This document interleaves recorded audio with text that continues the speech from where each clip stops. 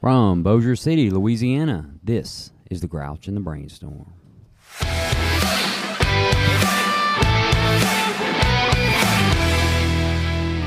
Welcome back to The Grouch and the Brainstorm, episode 15. Can you believe we have 15 episodes in? That is...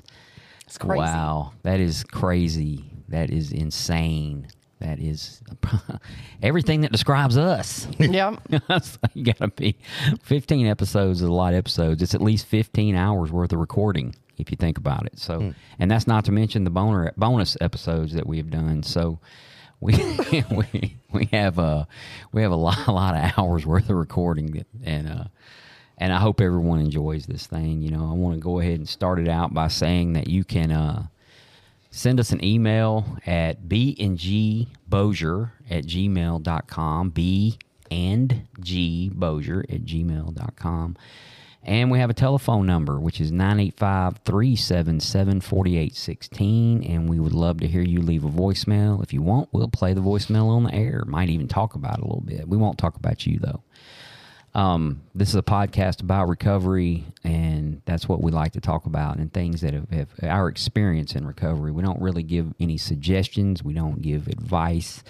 We don't give any of that. We just talk about our experience in recovery. So there may be some things we leave out because we may not have experienced that, you know, but gathered around the table, we have a lot of years of recovery, and we've covered a lot of stuff in our years of recovery. Some of us may have, seen more than others, and some in newer recovery may have seen more than others.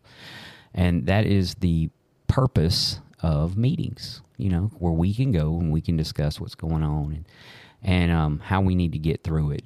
That's why I really, whenever we have the topic of the day, if it doesn't necessarily cover what someone in the room's going through, they may not have got the full brunt, but, at least they got something out of the meeting. So tonight with me, I have Ben. Say hi, Ben. Hi, Ben. And I have Matt. What's happening? I have Hayden. Hey. And I have Jill. Hey, guys. And, of course, this is me, Mike. And we have a topic that was suggested by one of our big-time listeners, Miss Faye of the Koala Club, and she's actually been on the show before. She was a guest. I think it was episode 4, but I may be mistaken. But we had her and Michelle on the show for episode 4, and she requested tonight that we talk about emotional sobriety. And this might be the one episode that I get a lot of feedback on because I think we might all have a different idea of emotional sobriety. I'm going to read the Google definition of it. What is emotional sobriety? Emotional sobriety goes beyond the absence of addictive substance.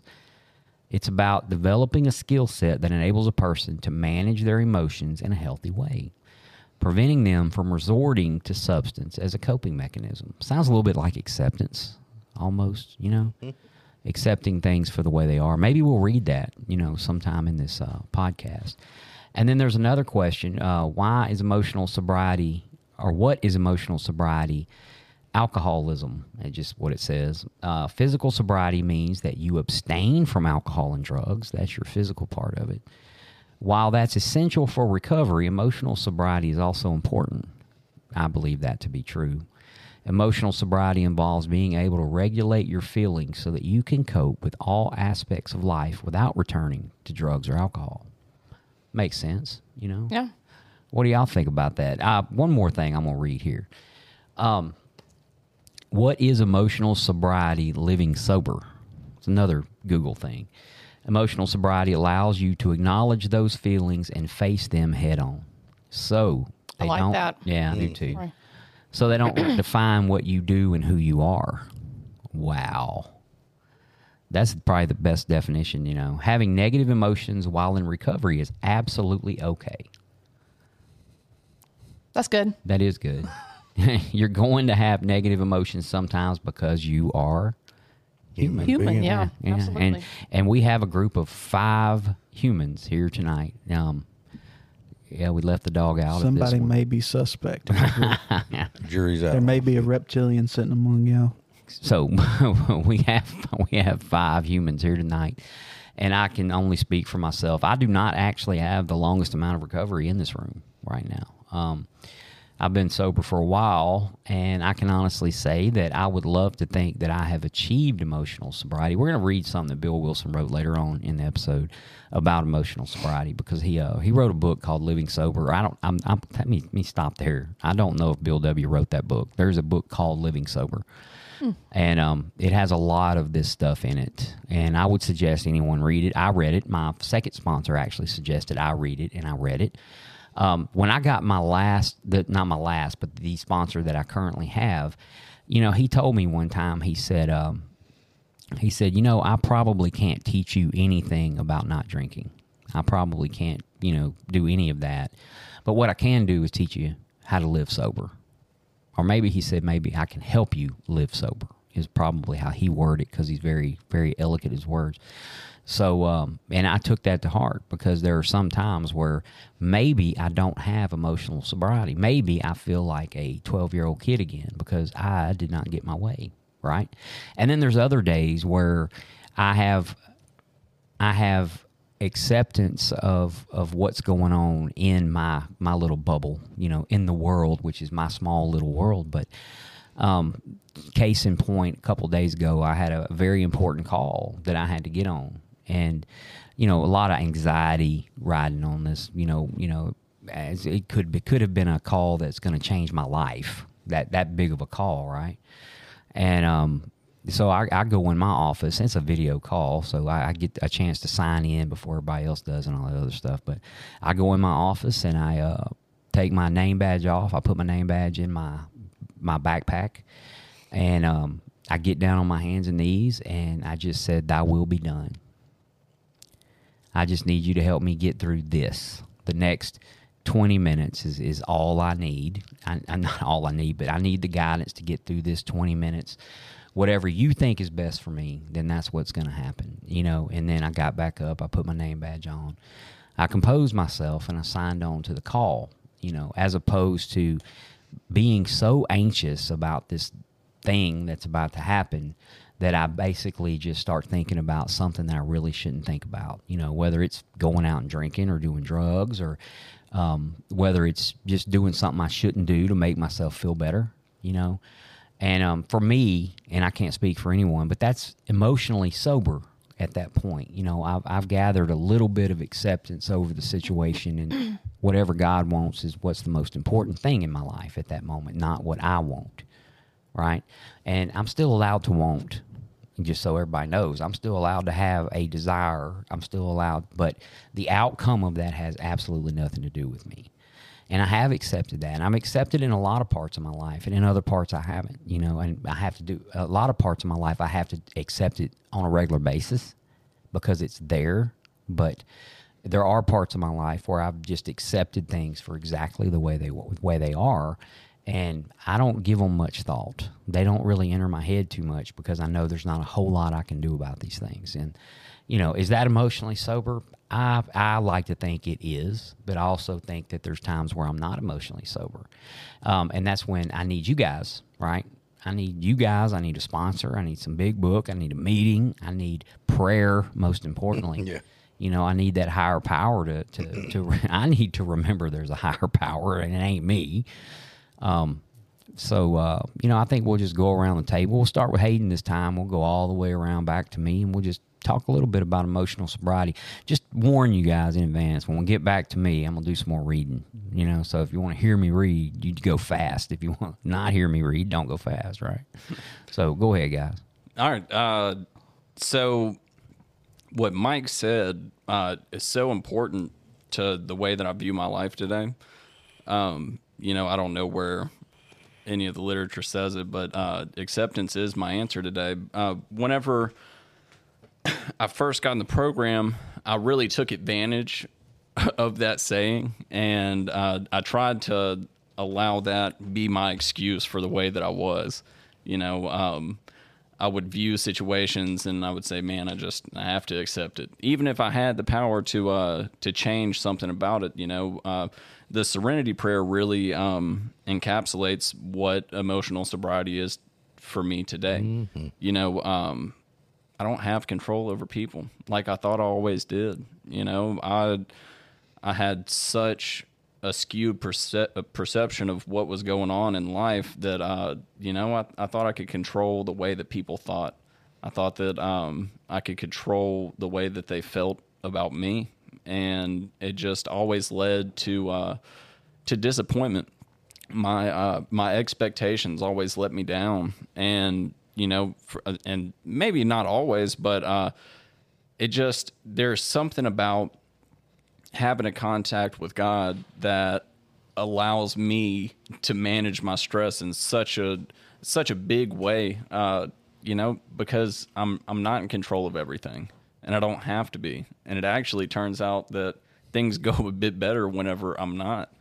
And it took a long time for me. I didn't have any faith. I might have had that fundamental belief in something greater than myself so deep down inside of me, but I was so disconnected from that I couldn't see it. And man, it took me getting in here and loving somebody else for me to realize that there's something to this, truly caring about others. And, that's what established, some trust in God, because that's not the way that I viewed my fellow man for the longest time. I really didn't care for people the way that I do today. And I feel like that ties in being a huge part of my emotional sobriety. Just having the ability to care for someone other than myself. And not only that, it's like whenever there's something that I can do about me, and then having the willingness to do it, especially whenever it benefits others. But sometimes, I might think that working on myself only benefits me, but it translates into so many different aspects of my life that, I get to be a friend today. I get to be a boyfriend. My family gets to reap the benefits of the emotional sobriety that I have today. And yeah, I mean, it's pretty awesome. I've never known any type of peace in my life. Whenever they say irritable, restless, and discontented, I knew exactly what they meant. I didn't understand a single one of the Alcoholics Anonymous phrases other than that one. I was like, yes, that is bingo. Yeah, for sure. Right. And today, that's not the case. It is sometimes, what Mike was just talking about with that phone call. I have something similar going on in my life right now. I have to sit down with my employer tomorrow, and this is essentially a life-changing decision that I've already made. But everything's going into motion first thing in the morning, and I just have to remember that no matter what happens, I have to remain connected to God. I do the same thing that Mike does. Anytime that I'm sitting down with alcoholics, anytime that I'm going into a big decision, before every meeting, before I go into a treatment center, before I do many of the things that I do in life, I pray first. And that's something that I've never done before. And there's something about that really fuels me. I can't explain it. And, I know that some people understand it, but whenever I'm going into a situation and I'm super nervous and I'm worried, and I say that prayer, there's something that happens. Even if I'm still nervous and worried after the prayer, once I make it through that, that's where I'll feel the gratitude a lot of the time, because once I'm out of the control seat, then everything turns out all right. And honestly, everything that's happened up until this point in my life has been all right because I'm here and I'm sitting with you guys. Yeah. But as far as emotional sobriety goes, it comes and it goes. There's certain things that I practice that work really well, but I don't always practice them. And, it shows in my day to day whenever some of those things lack, or whenever I take a step back in an area that works for me, I can tell the difference. But, today's been a good one. So. Yeah. So let me throw this in there because I want y'all all to answer this. Mike was talking about the physical sobriety, and then what we're talking about now. And the physical, normally, cannot be that long of a time, and you're kind of over that, or you're, for the most part. But for me, the emotional part is that's a lifetime deal.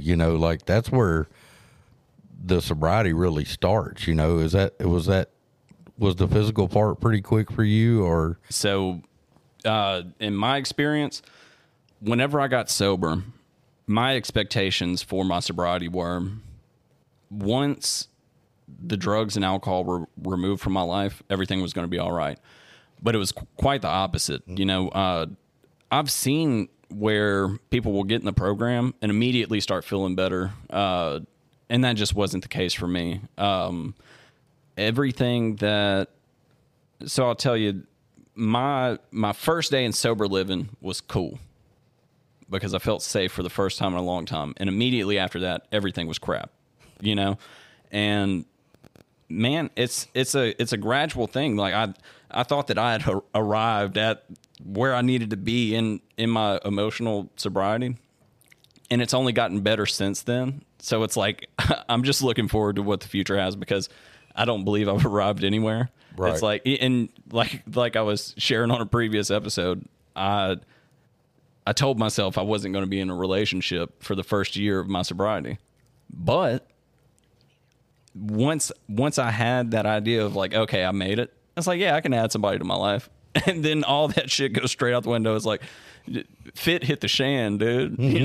I mean, I lost my mind immediately, but you live and you learn, and the physical sobriety is, it's extremely important, but the emotional sobriety has been much harder for me. Yeah. That's I don't know, and I know Jill's talked about she had the detox part was a long thing for you, and I also ingested some other substances other than just alcohol, so I do kind of understand what she was talking about. It was a physical, little longer process than maybe it should have been, but once I got through that, I realized, there's a whole other deal going on here, so the recovery part really started then. Like you said, that the recovery part really started. Yeah, the actual recovery was like, oh, wait a minute, I'm an idiot, so now we start over, and 5 years later, still an idiot, but with less issues, so. Be kind to yourself. Well, I mean, y'all know me. I mean, I'm being funny, but, I mean, I am where I am today, and it's, man, it's just better. It's better all the way around, but man, I've got such a long way to go, and it's taken, years to just get to this point, and it feels like I haven't barely touched the surface. So, but anyway, what about you, man? Emotional sobriety is a topic, and when I think about emotional sobriety, I always think about when I've heard a bunch of people say that from the moment we took that first drink, we stunted our emotional growth, and just about every decision I've made in my life up until this point, it's been based off of like what a 12-year-old selfish kid wanted to do or wanted out of the situation. And to answer your question, Matt, for the first year, I felt like a rock star. Joe talks about when you have willpower, comparing it to having diarrhea and just seeing how long you can hold it. I felt like I was strong enough to just push through it and not have to worry about the physical aspect of it.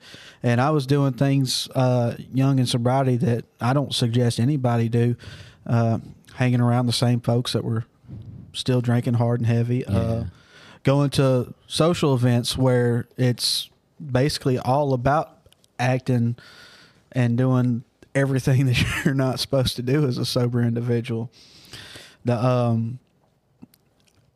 But then I was greatly humbled right after my first birthday when I went and I passed by those same folks, and I stopped by and I wanted to gloat and show them, hey, I've got a year of sobriety, woo! And then somebody walked past me with a drink, and I smelled sweet whiskey, and I was like, let's celebrate my year with a drink. And then the next thought after that was like, how fucking stupid do you sound to yourself right now? Like, we need to just leave the situation and go pray and talk to people and make meetings and all the good stuff we talk about. But yeah, emotional sobriety for me is recognizing that I'm not 12 anymore. I've got more important things in life to worry about, and then approaching things and scenarios like a grown person ought to. Today I had a really rough start to my day. I woke up 2 hours late.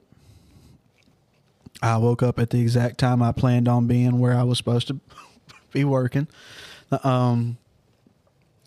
Then after I called and let them know, hey, I'm running late. I didn't give them any wild, crazy story like I probably would have in the past. Like, hey, there was a wreck, or then I ran into a train, and then now my truck's overheating. Yeah, it's a bunch of three things that could possibly happen, but not all in a row.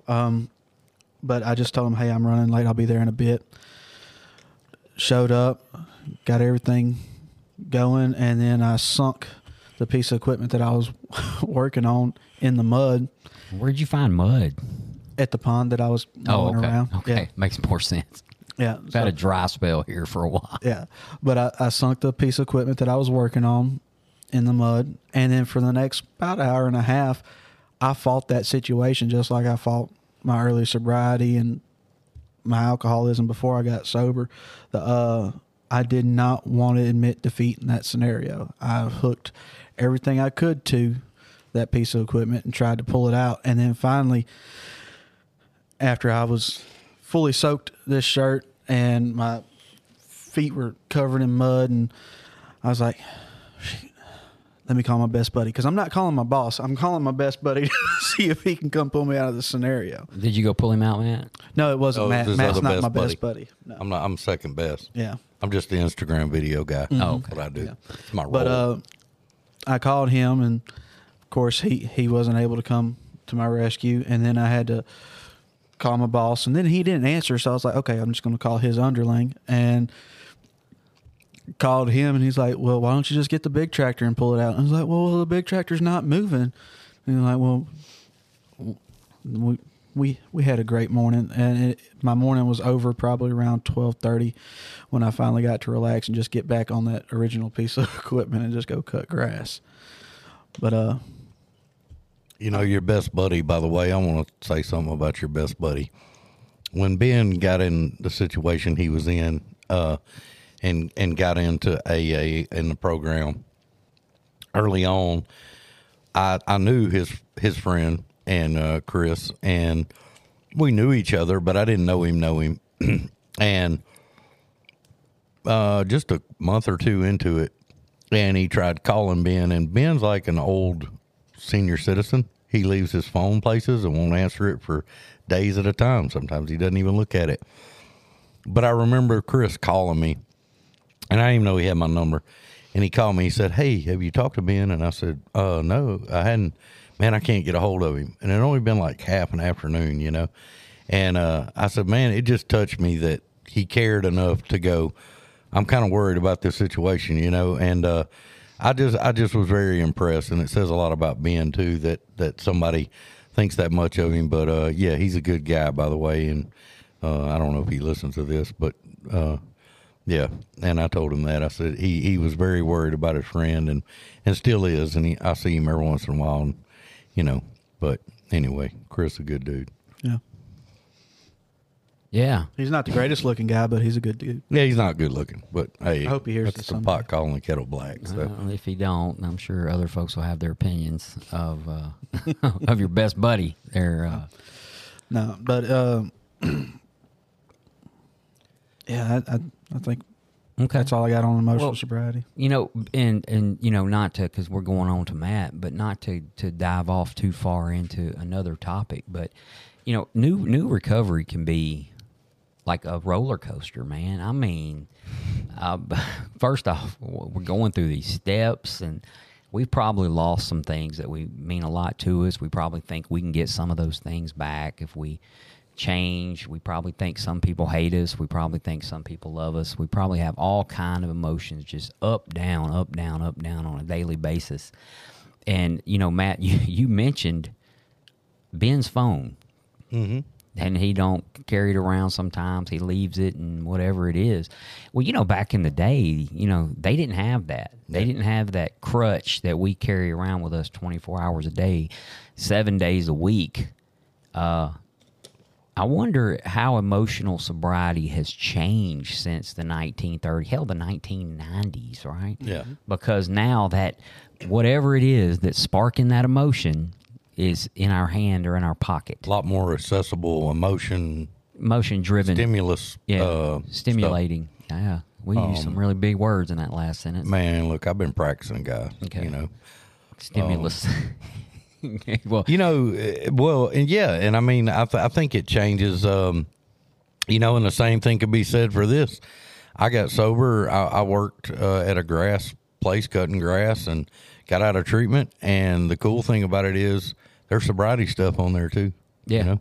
And so I would be on a lawnmower all day and I would pop headphones in and listen to people in Alcoholics Anonymous out in California talk about their story. And I would those listen to that guys stuff can all tell day. some stuff. Yeah. The California. Pacific Group and all that stuff, you know. And Canyon Club out there in Malibu, or actually it's not, right outside. but yeah, I mean, so it's both ways, you know, and I think, you know, but emotional sobriety for me, and it's constantly growing, and this has been going through it for a few years, but it's like at the end of the day, number one, just don't hide from the feeling and don't try to cover the feeling up. Good, bad, or indifferent. Either way, it's going to change. Happy, sad, mad, pissed, whatever you want to call it. You're going to feel them. You're a human being, and it will change, no matter which one it is. And some take longer than others to move out.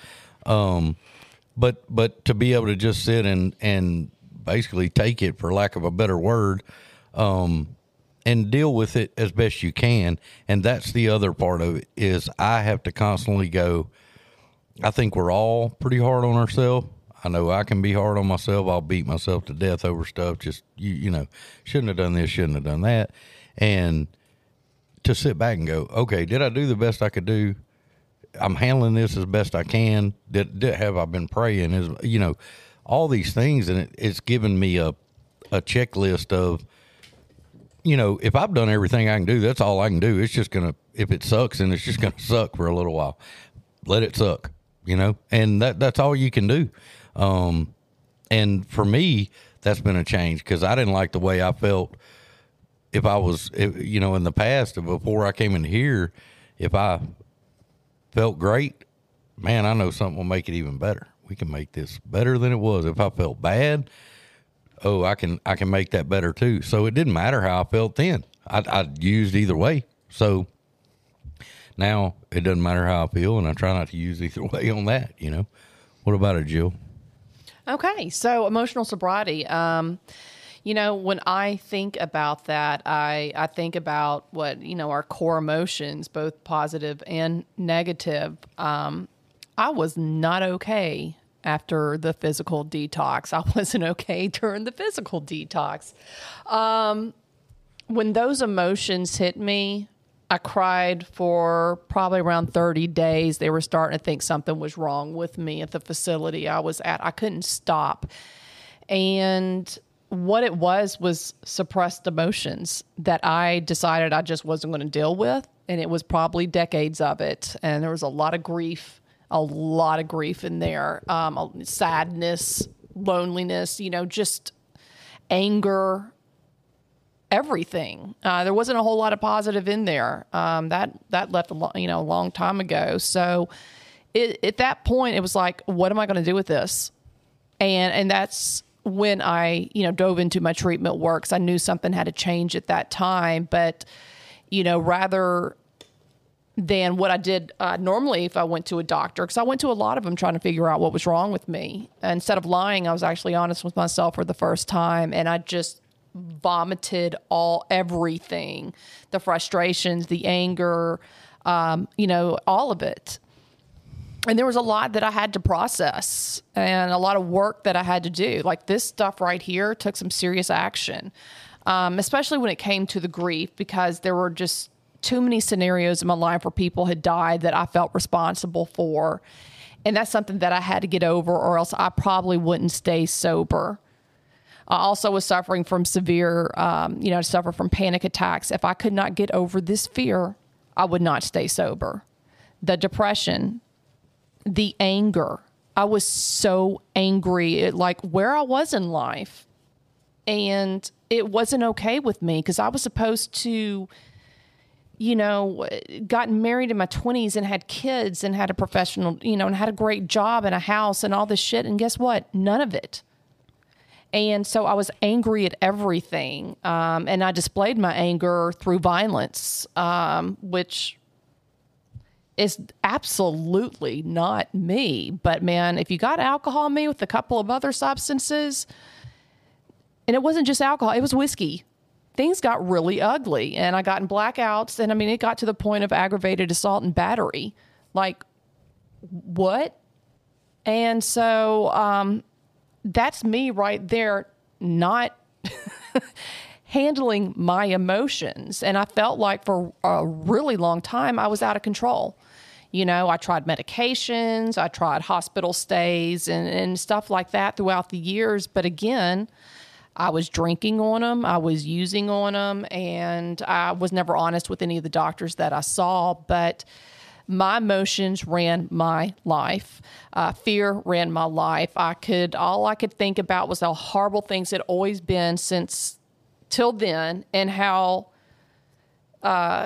scared I was of everything that could possibly happen. I stayed in this area of living in tomorrow and living in yesterday. Wait, those are two different things, right? That's not the same thing. Okay, I just got really confused. No, you're right. You had it right. And they say like that. If you're living in the past, man, you're ruminating. You are in the depression state. If you're in the future, you are future tripping. You're thinking about things that haven't even happened, which cause anxiety. And I think that's just what I did. So I let fear, I let, anger, I let anxiety and everything control my life. But the only way I thought I could control that was by using. So if I get drunk, guess what? That shit disappears for a little bit. If I get high, it disappears for a little bit. But I didn't know the fundamentals of addiction, which mean like, I have these feelings, they're out of control, but they seem to be controlled when I take this substance. However, I pass out, and when I wake up, they're there again. And sometimes like gas on a fire, they're even worse. Even worse. Yeah, and that's what happened. And they got worse and worse and worse. And I'm just trying to put more drugs and more alcohol on it to make all this go away. And then somewhere, my addiction formed. And like I said, it was ugly. But throughout those years, I just suppressed everything because I couldn't handle it. And that's what I did. I avoided. I swept it under the rug. I suppressed. I did all of that. And it all came to a really ugly head in 2010. And I felt absolutely out of control. I felt, and I remember this was the strangest feeling that I've ever had in recovery was they had taken, the drugs and alcohol out of my system. And I remember sitting and I felt naked and I felt really exposed. Like I almost was sitting like trying to cover myself up because I felt so exposed at that point. It really freaked me out. And I didn't have, those things that I thought were protecting me to protect me and protect my feelings. And I felt really vulnerable. And that's the first thing that I had to do is get vulnerable. I had to talk about all of these emotions and through the steps is like really get down to what's really going on. I have all this fear. Okay. What is it? Let's talk about it. Let's break it down. What is it? Why? And why am I letting this control my life? Is this because I'm, being selfish or dishonest? And I was absolutely being completely dishonest with myself. And so,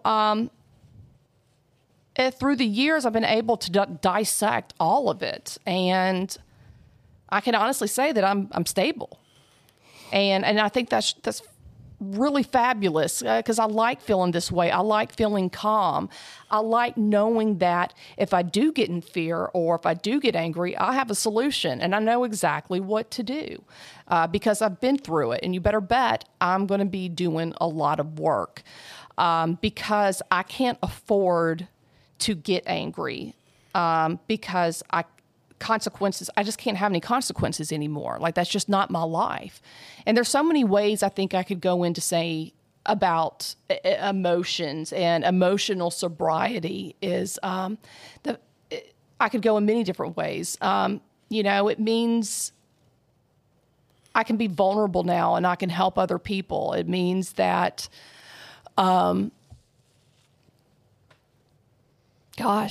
it means that I practice the principles in all of my affairs. So if I'm doing that, I'm not getting into those negative emotions. I'm not in self, because when I'm in self, I start to get into those negative emotions. It just, like I said, I feel like we could probably talk for years about like where this could possibly go and what this could mean. It means I treat people with respect and I treat them well. I tell my clients all the time, the golden rule is what I live by. I want to treat people the way I want to be treated. And that's pretty damn good. Because that will mess with my emotional sobriety. Just anything, it's taking care of myself. It's taking care of other people. It's making sure that I take care of everything in my life and doing it the way it should be. It's not lying. It's not cheating. It's not manipulating. It is not any of that stuff because that screws with my emotions. I don't want to feel guilty anymore. I don't want to feel shame. I don't want to feel fear. I don't want to feel anxiety. I have new emotions now and they're great. Like, I feel happy for no reason. And I did not have that. I remember this one time I was driving down the street and I felt happiness for about 10 seconds. And I remember I called my mom and how pathetic this sound. And I remember being like, "Oh my God, Mom, you just won't believe what happened." I was blissful for like 10 seconds. And I can't imagine what that felt like for my mom to hear that. Like, to me, it was like, whoa. I mean, it was far out. God, what generation? Anyway. And so I don't know. It's pretty much everything in my life because emotions are connected to everything, and I have to stay on top of that because I don't want to lose my mind again, and that's really important for my sobriety. Everybody around me, my job, my career, it's everything. Yeah. Okay. Well, I just kind of. No, I was as Jill was talking, I was sitting around. All the guys were like looking intently and listening to everything. Jill's always on it, man. Yeah, we have to rethink that emotional sobriety thing. And like something you said too is like when I was using and drinking, I was constantly evaluating my emotions. Why am I, but it wasn't evaluating them the way I evaluate them today. It was, I'm pissed. Well, I got to take care of that. I got to do something. Yep. Mm-hmm. All right, let's celebrate. That was another good one. Right. We're going to make this happy. It's always an extreme. It always had to be extremes. 0 to 100, man. I love that. Yeah, that's what happened with my last DUI scare. Scare. Last DUI scare. My man had a horn stuck in the middle of the night beating on his truck because the horn was stuck honking and he didn't want the cops called. Oh, yeah, dude. I could barely see lights. Like, I couldn't make out objects, but I'm over here in front of my truck trying to rip the battery out of it so the horn will stop, so it stop pulling attention so I can just get this thing out of the street before the cops show up. He didn't make it. Didn't make it. Cops beat me to it. Oh, hold on. So it wasn't a DUI scare. It was a DUI, right? No, it was a scare because I didn't wind up with He was scared till he got the DUI. How many DUI scares do you have? Like 2, but there should have been like 15 billion because I love to drink and drive. That's all of us, man. But like, isn't that weird that I have a different way of evaluating where I'm at? And so like when I start getting irritated today and I go, I almost have a category to put it in and I go, oh, okay, well that's why I'm this way. And it's not just fly off the handle and go crazy and do I vent? Yes, Ben knows about it. He's been a part awesome. of it. It's awesome. Yeah, it is awesome. And I only get a couple of minutes, and then that's it. But, you know, it's a total different way of dealing with the same emotions without just burning it to the ground. Well, you know? and that's the thing with a lot of emotions. I will react, and I don't react well to them. And so that's why I have to be careful. It's in everybody's best interest, including mine. And the react, I mean, just even that is like today I go, just don't open your mouth. Just don't open your mouth. Right now, don't talk. And here's the thing. Just stand there. You don't have to. Yeah. Isn't that crazy? If someone says something to you you don't like, you don't have to do anything. There is, I don't know where the rule book I read prior to getting into AA is that says you have to react to everything, because I just don't have to react. I have learned in the little bit of time I've been sober, I have learned that no reaction is a reaction. Oh, yeah. And I have not ever got in trouble for something I did not do. Have you ever had this situation? Somebody go off the handle. Sorry, Joe, I'm kicking you there. You go off, somebody goes off the handle or just gets that situation where it's instant confrontation, and I just stop and I don't say anything. And they're having the confrontation. It's a one-sided conversation, and they want you to engage in it. And then you maybe should even, especially a work situation, but you don't. And then 30 minutes goes by and they realize you never reacted. And then they calm down and they come back and go, oh yeah, well, and your story's never changed. My story's never changed. And that's a good thing today. Instead of it being 20 times worse than it could have been.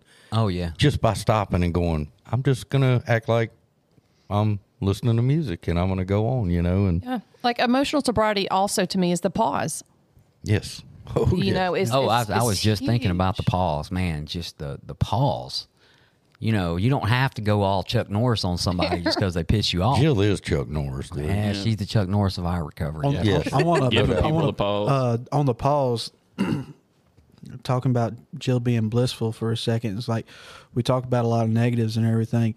I find myself anytime I have a reaction to something, whether it's good, bad, or indifferent, I stop and evaluate the situation. And yesterday, I don't know if any of y'all seen the cinematic masterpiece Ace Ventura: When Nature Calls.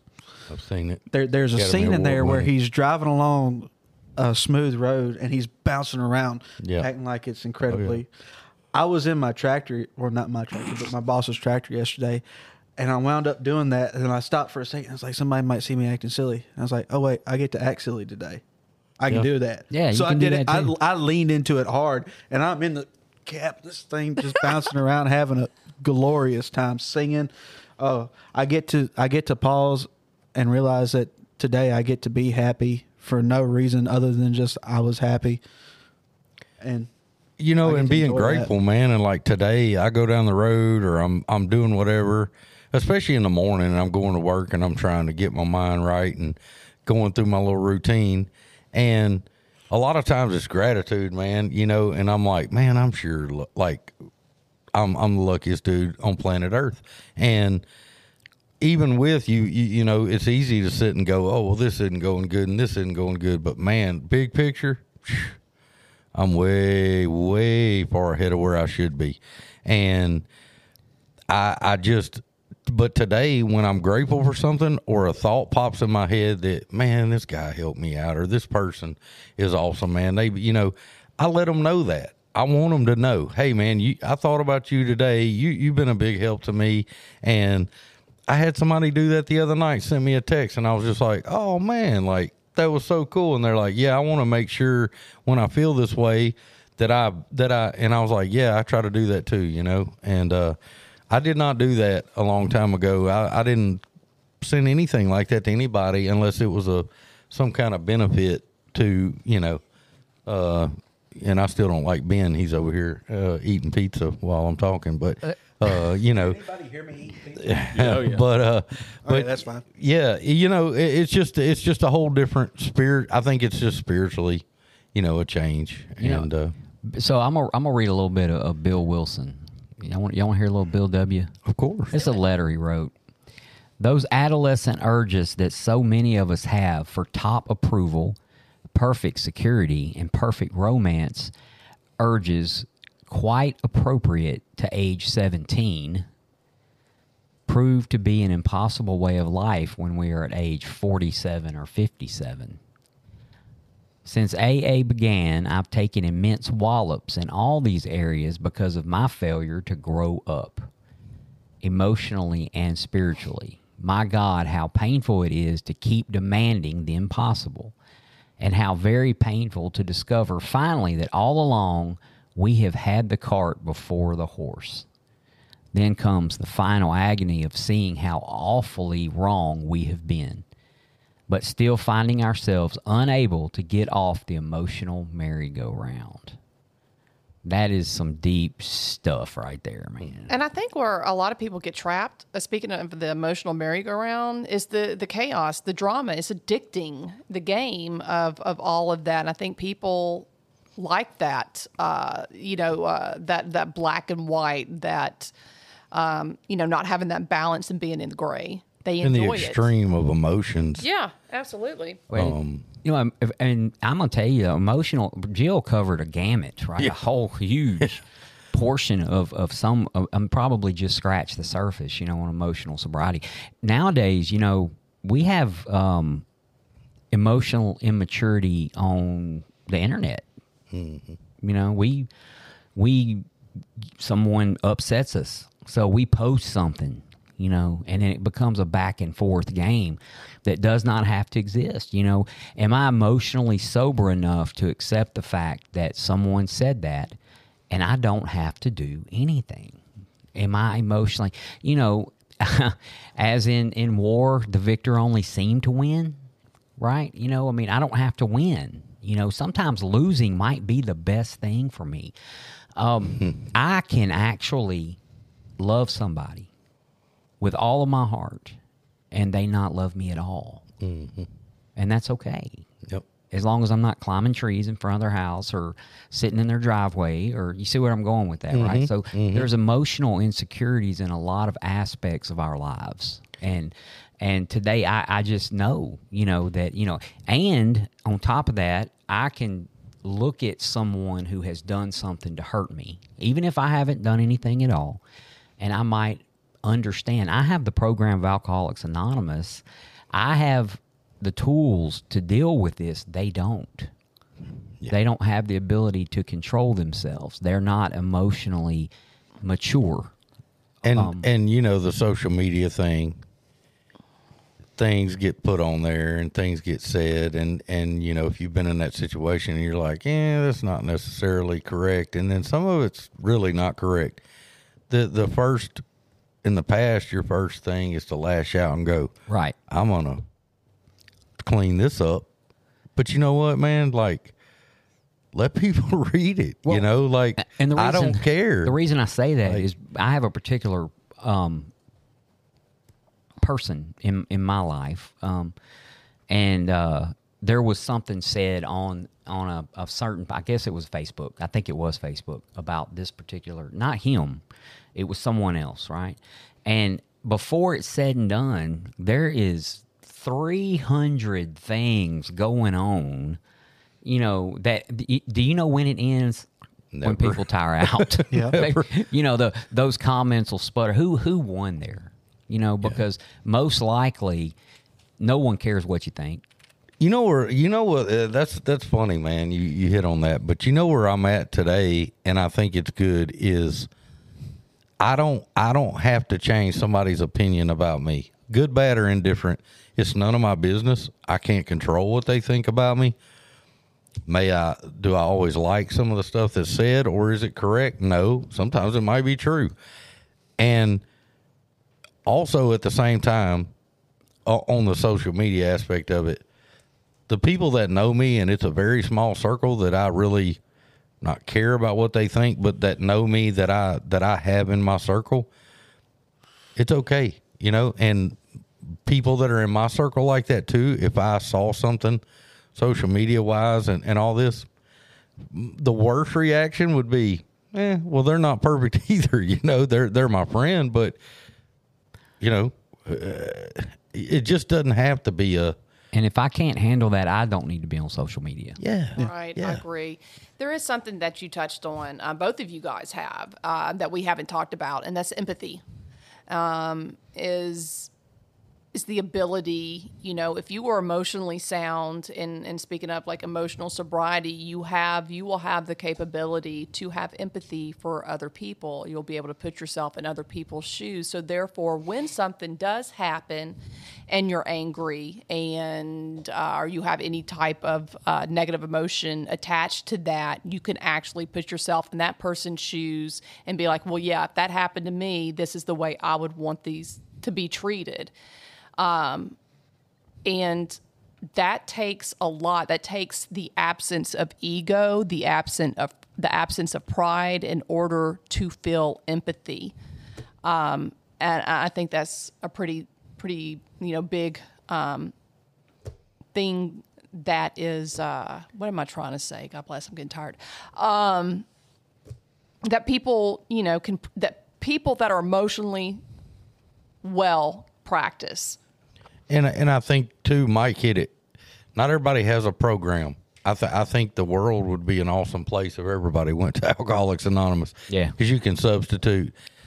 I mean, but when you're in those situations with people, and they're good people, I'm not talking about wild, crazy nut jobs, but you're in those situations with people, and you realize they don't necessarily have the same thing to fall back on, and they don't evaluate where they're at like we do. Yes. And you go, man, and then you pray for them, and they're mad at you, and you're going, that's what's up right there. They really like, I hope that they get a little bit of peace out of this deal and maybe can stop being so worked up about it. And what can I do to help that person? Yeah, and like, if it's staying away, maybe I need to stay away. Yeah. If it's offering up something, what can I do to help this person? Regardless of what they've done to me, what can I do to make their life better? And the AA talks about this, right? It talks about our minds have got to be to helping others, and it talks about in the ninth step, how some people are sick and they may have been wrong, but what is our part? We always think about it, what was our part in the wrong done? What is our part in making this situation better, regardless of that, right? And you have to be somewhat emotionally mature or have some emotional sobriety about you in order to think about it like that. Because, and at first they may think you're being a smart ass. I mean, what's this smart ass? Though too, when you just silently pray for somebody, you just don't even acknowledge. You don't even have to tell them that you're doing it. No. But that's where with I think God gives you that moment of too, when you break down and pray for somebody, especially somebody you're in conflict with, or there's a situation like that, God's gonna kind of go, hey, here's maybe something that might help that situation, and give you a nudge to, maybe I was off on this, maybe blah blah blah, whatever it might be. But it just goes back to spiritual maintenance every single day of our life. And if you're relying on the guidance from a higher power, I promise you, if you feel anger and you want to lash out, that's you. That is not your guidance from a higher power. Absolutely. Agreed. That's that selfish self-centeredness that we talk about in these books somewhere. Speaking on the empathy thing towards other folks, I was employed at a place, and there was another person there that everybody knew had an alcohol issue. This guy, when it got warm outside, you could smell it off from 50 feet away. And before I got sober, I was just like everybody else that worked up there. I had a lot of anger, a lot of resentment towards him, and I did everything in my power, in some cases, to make his life a living hell for no reason other than it brought me some slight joy, just to make his ass sweat a little bit more. Now I'm sober, and I've got put back in a situation where I've been able to work with him, and I can see where I was just a complete asshole to him, and it's almost like, because of the state he's in, just every step he takes, he's worried about his job. He's worried about if he's going to fuck up or screw up anything. So anytime I'm around him, I try and put on a smile. I try and help him as much as I can.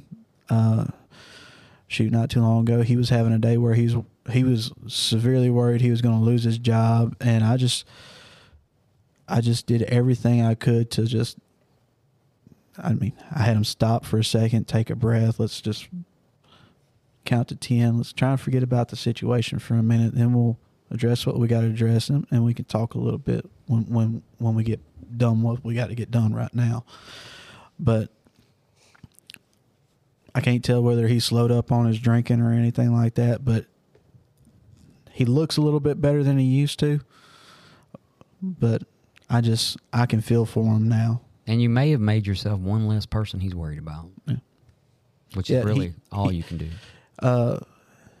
I can tell when he sees me and he talks to me, he's not worried about when he's talking to me, and he's open to what I have to say to him rather than being immediately closed off like he used to be. Because as soon as I came around him, he was already ready for the punches prior to me feeling a little bit better or feeling a little bit empty. And you know, too, man, the situation you're in now with your past with him, and then the way it is today, you know, the program's a program of attraction. And here's a guy that's dealing with the same stuff we've all dealt with.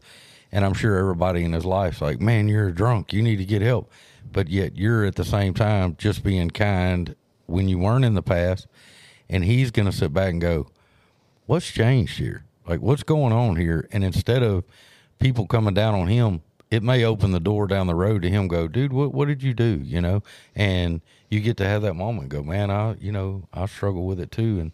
And approach it the right way. Yeah. And I've had a few of the coworkers ask what I thought about certain scenarios that he was involved in. And I was like, man, I just got to have some patience with him. Just,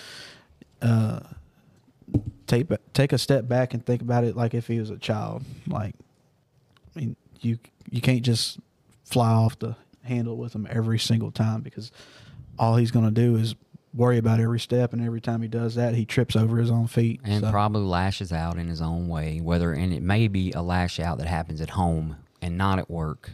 So we don't know who's affected, right? Mm-hmm. I'll be honest with you, I didn't know what the word empathy meant. And so I kind of... Jill uses a lot of big words. I know, man, even though it's only, 5-6 letters.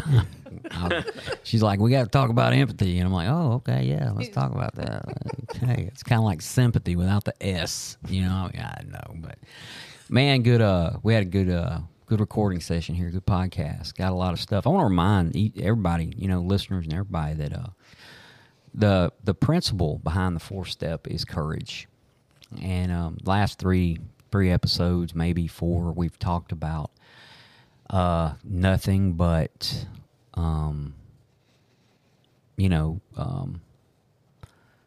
our personal stuff. We've dove off into some serious issues with us, and that takes courage to talk about. And I hope somebody can talk about other things with their sponsors or someone who listens. So next episode, we're going to dive off into integrity, which is the principle behind the 5th step. I'm just going to skip that one. No, I'm out. No, you're going to be here. You got to have enough integrity to show up. So, but we're going to talk about integrity, which is the principle behind the 5th step. And want to remind everyone about the email address. Of course, give us a call. Area code 985-377-4816. We'd love to hear from you. Leave a voicemail. We'll play it on the air. You got Mike Walston on Instagram. You can look me up, Mike Walston Jr. My dad's on there too. We got B&G Bozier at gmail.com. If you want to send us an email, we'll read it on the air. And of course, if you have our numbers, you can always text us. Want to send our shout outs to our loyal listeners. We got Faye, and we got Michelle, and we got Rhonda, and we got Kim. We got Judy and Larry out there in Radio Land. We have Jane, who listens on a regular basis. And I know there's a lot more folks that I just can't think of the names right now. I'll probably compile a list over the course, because I do seriously thank the people who listen and maybe can even share this podcast with other people who may need to hear some of this stuff, and what's going on in our world. So my mother, very loyal listener, doesn't care about any of us but Jill. She loves Jill. She asks me lots of questions about Jill, so... I know she's listening. She may ask a lot about Jill, but I know she really loves me a lot because I got Ben too. two yes, jars but- of salsa, and I don't want to brag. Oh, hey. One of those were supposed to be for Jill. I think I think that was a little bit of paid off because I sent her a whole bunch of jars last time I got some salsa. Brown noser. Yeah, because I wanted more salsa. I was hoping we wouldn't bring up the salsa, especially since we're going to be talking about integrity next week. Because Matt left Jill's salsa here at the apartment, and Wow. yeah, Thanks for narking Did, me out. did on Matt that, write guys. integrity on the board? no, that was me. Matt will Okay, never with an E? write the word integrity. I can't, man. I can't Did you even ever spell get the your word salsa? pervert. So anyway, we got to sign off for tonight. Thanks everyone for listening. From Bossier City, Louisiana, this is the Grouch and the Brainstorm.